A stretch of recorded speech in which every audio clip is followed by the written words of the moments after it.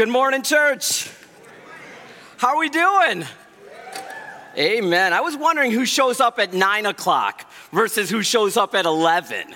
And so I'm a morning person. I love getting up early. I love walking with God. I'm grateful that there are others like me here this morning. I want to turn our Bibles to Ephesians chapter 4. We're going to read 22 to 24. That's going to be the core scripture we're going to work from. I want to thank the leadership here for allowing me to share, allowing me to speak. It really is a privilege. I don't want you to think that I don't understand that. Speaking God's word is always a privilege. Thank you for listening and allowing me to be here this morning. We are doing a series called On and Off at the church here, and I'm the third message in this series. So I've given myself a subtitle. Is that okay? So it's on and off identity theft. The Bible reads in verse 22, "You were taught with regard to your former way of life to put off your old self, which is being corrupted by its deceitful desires, to be made new in the attitude of your minds, and to put on the new self, created to be like God in true righteousness and holiness." Let's bow our heads and pray. Father, we come before you this morning, awed by the truth of your word. Help us, Lord, to put aside the things that can entangle our hearts, whether it was the crying child, whether it was the traffic, whatever may have happened this morning or this week, this month. Help us, Father, to lay it at your feet and enter your presence as we hear your word with humility and just a lack of ourselves. I pray that, Father, I can put myself aside and that, Father, I can proclaim what your Holy Spirit has put on my heart for my brothers and sisters. Lord, we love you and we pray all of this in your Son's name. Amen.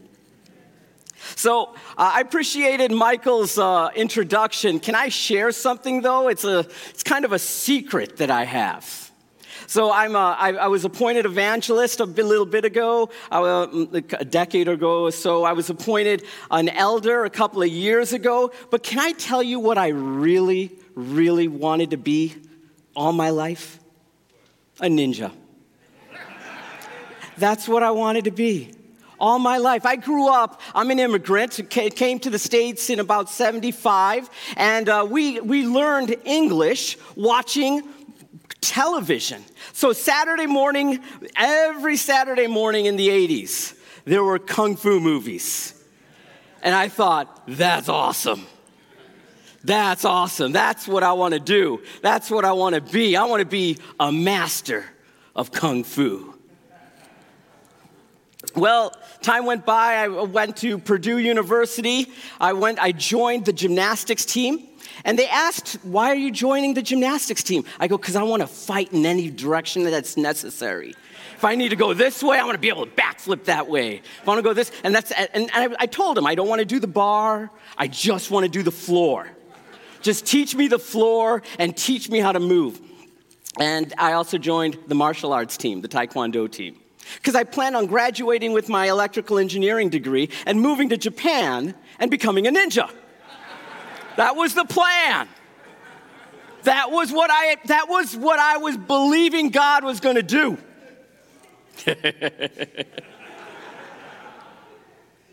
Okay, so I'm running one morning. It was one evening, actually, and I was running over through a field at Purdue, and all of a sudden I hear this, pfft, and I go, "Oh no, that was my ankle." My foot had fallen into this hole, and my ankle had turned, and I could hear the pop. I fell down, and I was so sad. Next day, there were Junior Olympic trials. I was going to try out, and I got up. I hobbled back. I tore my ACL, and I sat there going, "I'm never going to be a ninja. How am I going to be a ninja with a torn knee?" and it was terrible. I graduated from Purdue, moved to Cambridge, Massachusetts, worked at MIT University, and I was met there. And they studied the Bible with me there. And there I gained a new vision. Okay, I'm not going to be a ninja because God doesn't want me to be, because that's bad. Instead, I'm going to convert a ninja. I'm going to find a ninja out there. I'm going to study the Bible with this ninja, and I am going to help him see the Lord. And so I tried, and I tried. Nothing happened. And eventually that dream kind of faded. Then I have my son. He's taking martial arts classes, and the martial arts instructor comes out. And I'm reading my little Bible, having forgotten my dream of ninjutsu. And he sits down next to me and goes, "Are you a Christian?" I close my Bible. I go, "Why, yes, I am." "Why do you ask?" He goes, "Because I'm a Christian too." And I go, "That's awesome." I go, and we started this conversation, and we became great friends. And we sat down, we studied the Bible, and after many brawls, he was converted and became a Christian. And he's my ninja. He's the ninja that's great. And this man, he's got so many skills. He led the worship ministry for this huge church up in Massachusetts. It was a Korean church. He led their worship. He moved into ours. He let go of all of that, moved and just became part of our church. And he comes running up to me. He goes, "Sajjan, ever since I became a Christian, it's like the trees are greener and the air is crisper." He's like, "I can't believe that this has happened to me." He lived out this scripture. Put on the new self, created to be like God in true righteousness and holiness. He began to live that out. He began to understand what that meant. He put it on when he was baptized. It was an amazing thing to watch. It was an amazing thing to watch because he became a different man. And he went from being a martial arts instructor to being a Christian. That was the identity he started to take on. I am a Christian. I believe one of the most important things that we gain in our Christianity is a brand new self. We take the old self and we put him aside. And the Bible says we gain a new self. A new identity.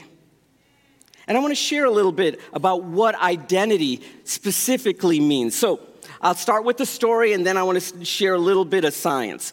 So the story is my father. My father and I are really close, my dad and I. And he's an immigrant. He's a scientist. He's a biochemist. And he was there one day watching me get my black belt. And he was just fired up about me getting my black belt. And he decided, I want to do something. So he decided he'd run marathons. So he started training for marathons. Just training for marathons. And eventually, he started running the Boston Marathon. He's run it, I think, 10 or 11 times. He's 72 now. He's quit running because his times got too slow, and he's taken up powerlifting. Yeah, I know, it's crazy. Just last month, he won the New England powerlifting champion for his weight division. They interviewed him for the news and everything. He's hilarious. But I was thinking to myself, how do I reach out to my dad? How do I connect with my father? And so I decided I'd take up running. But you got to understand something. I hate running. I don't even kind of like running. I hate running. My fifth grade gym teacher told me I had a curve in my back and that I would never run more than a couple miles. But I said for my dad, I will. Because this is the thing that he loves to do. This will be the thing I will love to do. So I ran, and I ran, And I ran. And I think back to those times. I remember I came up to my wife and I said, hey, honey, I'm going to go for a quick 10-mile run. I think to myself, that's crazy. Who does a quick 10-mile run? But when I was training, that's what I did. It was a quick 10-mile run. I was able to do that. See, my identity was not that of a runner. My identity was that of a son, wanting to connect with his father, willing to do whatever it took, even if it was working against his body. I remember I went shopping for shoes when I was preparing for my marathon to run with my dad. And I told him, my shoe size is 8. Okay, here's a 9.5. I'm like, what? That's the wrong size. They go, well, you need a size and a half to 2 sizes larger because your feet are going to swell up so much with blood. I go, are you crazy? I go, who does this? Why would you do this? And I chose to run, chose to do the marathon because I was my father's son. And I wanted to connect. This was how he connected. And so I was going to do that. See, my identity was never that of a runner. My identity was that of a son. And when I kept that identity at mile 18, at mile 19, at mile 22, when I kept that identity, something changed about what I was able to do as a human being. I finished the race. I finished with my dad right next to me. He had to slow down for me, by the way. He won't let me forget. But I finished the race with him. We made this amazing memory together. We connected. When you were baptized in the Lord, if you made the decision to make Jesus Lord, when you were baptized, you were given a new identity. Turn your Bibles to John chapter 10. Actually, before we turn there, let's turn to John chapter 3. The Bible says in chapter 3, verse 16, as soon as Jesus was baptized, he went up out of the water. At that moment, heaven was opened, and he saw the Spirit of God descending like a dove and alighting on him. And a voice from heaven said, "This is my Son, whom I love. With him I am well pleased." So Jesus, he is just, at this point, just gotten baptized. He's about to begin his ministry. He has not done anything. And what do we witness here? We witness the heavens opening up, the Holy Spirit coming down, and we hear a voice. And what does this voice say? And it could have said anything. Think about that. God's voice could have said anything. Go do this, make this happen. You're the man. But what does he say instead? What God does is he gives Jesus his identity. This is my son. This is my son, whom I love. With him I am well pleased.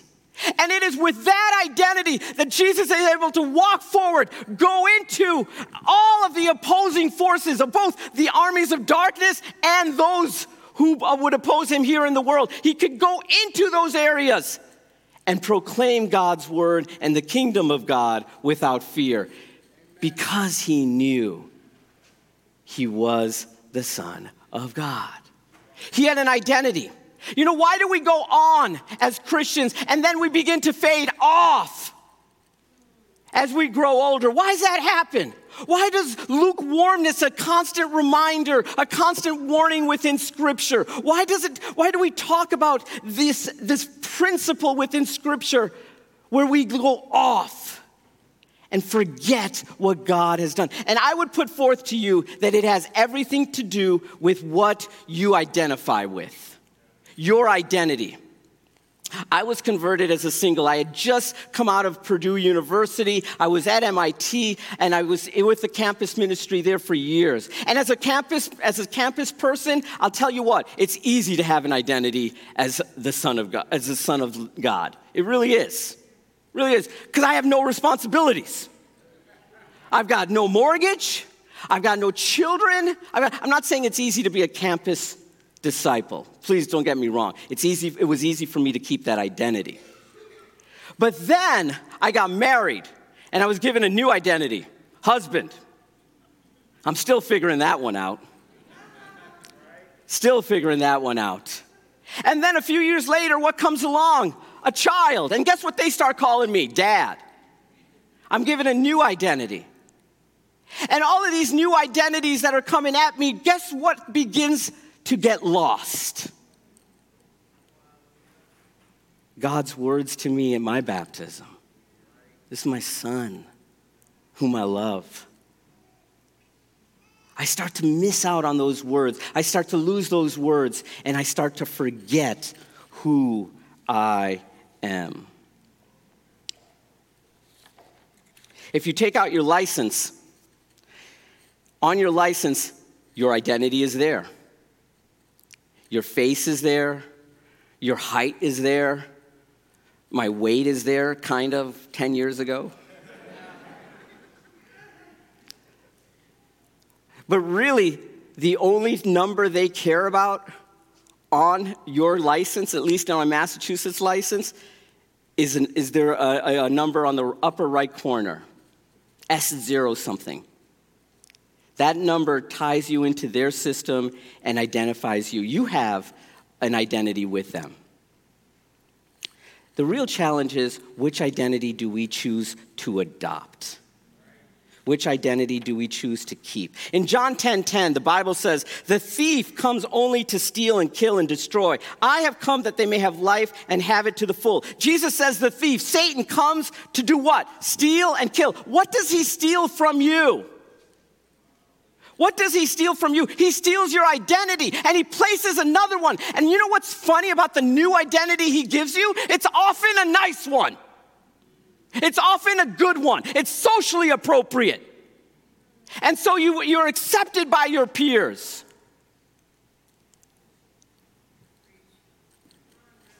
But God is looking down and going, that's not the one I gave you. That's not the primary one I gave you. Yes, you need to be a dad. You need to be a great dad, but you don't need to worship your children. Yes, you need to be a great mom. Yes, you need to be that mom for them, but you don't need to worship your children. Yes, you need to be a great employee.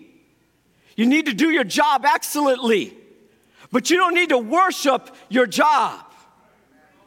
Too many of us, and everywhere I go, this is what I find. We're taking on identities other than the one God gave us. The world is speaking to us. Our lives are speaking to us new identities, and we are listening. What do we need? What do we need? We need to have that identity renewed in our lives. This isn't the only time where God speaks to Jesus, is it? Where else does God speak to Jesus? Mount of Transfiguration. What does he say there? This is my son. This is my son. Listen to him. This is my son. He renews that identity with Jesus. Where does Jesus go after that? The cross. The cross. What do we need? I have 5 quick things I want to share with you. Number 1, we need someone to give us our identity. Bible says in 2 Corinthians 1:21, "And it is God who establishes us with you in Christ and has anointed you." I've been in martial arts for almost 20 years. I've trained, I've taught, and I've never really seen myself as a martial artist. I just saw myself as someone practicing martial arts. And then one day, I sit down with my sensei. We sit down and we're having lunch. And he goes, and he pushes the food aside, and he goes, "Sajjan, as martial artists," and I stopped him. I go, "What did you just say?"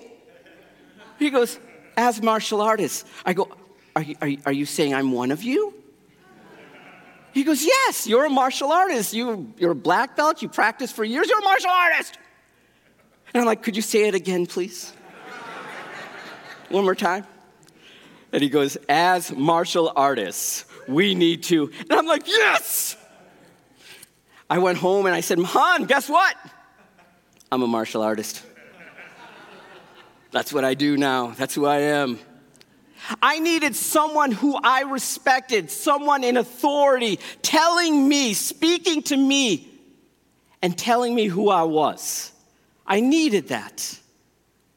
We need that. Our children, our young men, our young women need that. Because I'll tell you something, the world is telling them who they are or who they should be. If you and I are not, they will have only one message to listen to. Only one message to listen to. We need someone who we respect, someone with authority to tell us who we are. Well, what does the Bible tell us we are? Real quickly, in 2 Corinthians 5:17, the Bible says, "Therefore, if anyone is in Christ, he is a new creation. The old has passed away, and behold, the new has come." The Bible says that when you put on Christ as Lord, when you become a disciple, what ends up happening? You are a new creation. One of the greatest challenges for our generation, for this era that I've seen, is this idea and this concept of shame. We do things in the dark that other generations could not have imagined just because they didn't have access to that. But the amount of shame we carry is profound. It's huge. And it corrupts our soul, it corrupts our being. The Bible says that when you make Jesus Lord, as a disciple, when you repent, when you confess your sin and repent, that you are renewed. We are new creations. Can you take on that identity this morning? Take on this identity. I am a new creation. Number 3, you're a workmanship of God. God has made you. It says in Ephesians 2, "For we are his workmanship, created in Christ Jesus for good works, which God prepared beforehand that we should walk in them." You are his workmanship. You know, I look in the mirror, I'm very different than I was 20 years ago. I had a little more hair back then, and believe it or not, I was a little taller. I have shrunk, according to the nurses. And I don't always like what I see. I look in the mirror, I'm like, man, why couldn't I be a couple inches taller? Why couldn't I be this, or why couldn't I be that? And I forget that I am a workmanship of God, that God made me just the way he needed me to be.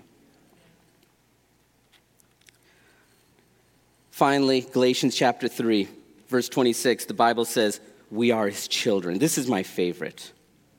For in Christ Jesus, you are all sons and daughters through Christ. When we can accept that, when we can understand that, when we can absorb that, amazing things begin to happen in our lives. I'm not a runner. My body's not made to run. I've got messed up feet. My knees have been torn apart. But I ran that marathon, not because I was a runner, but because I was his son.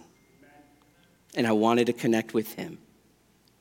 How is it that you can make it through this life? How is it that you can make it through the complications, the trials? How is it that you can turn on and keep on that spirit?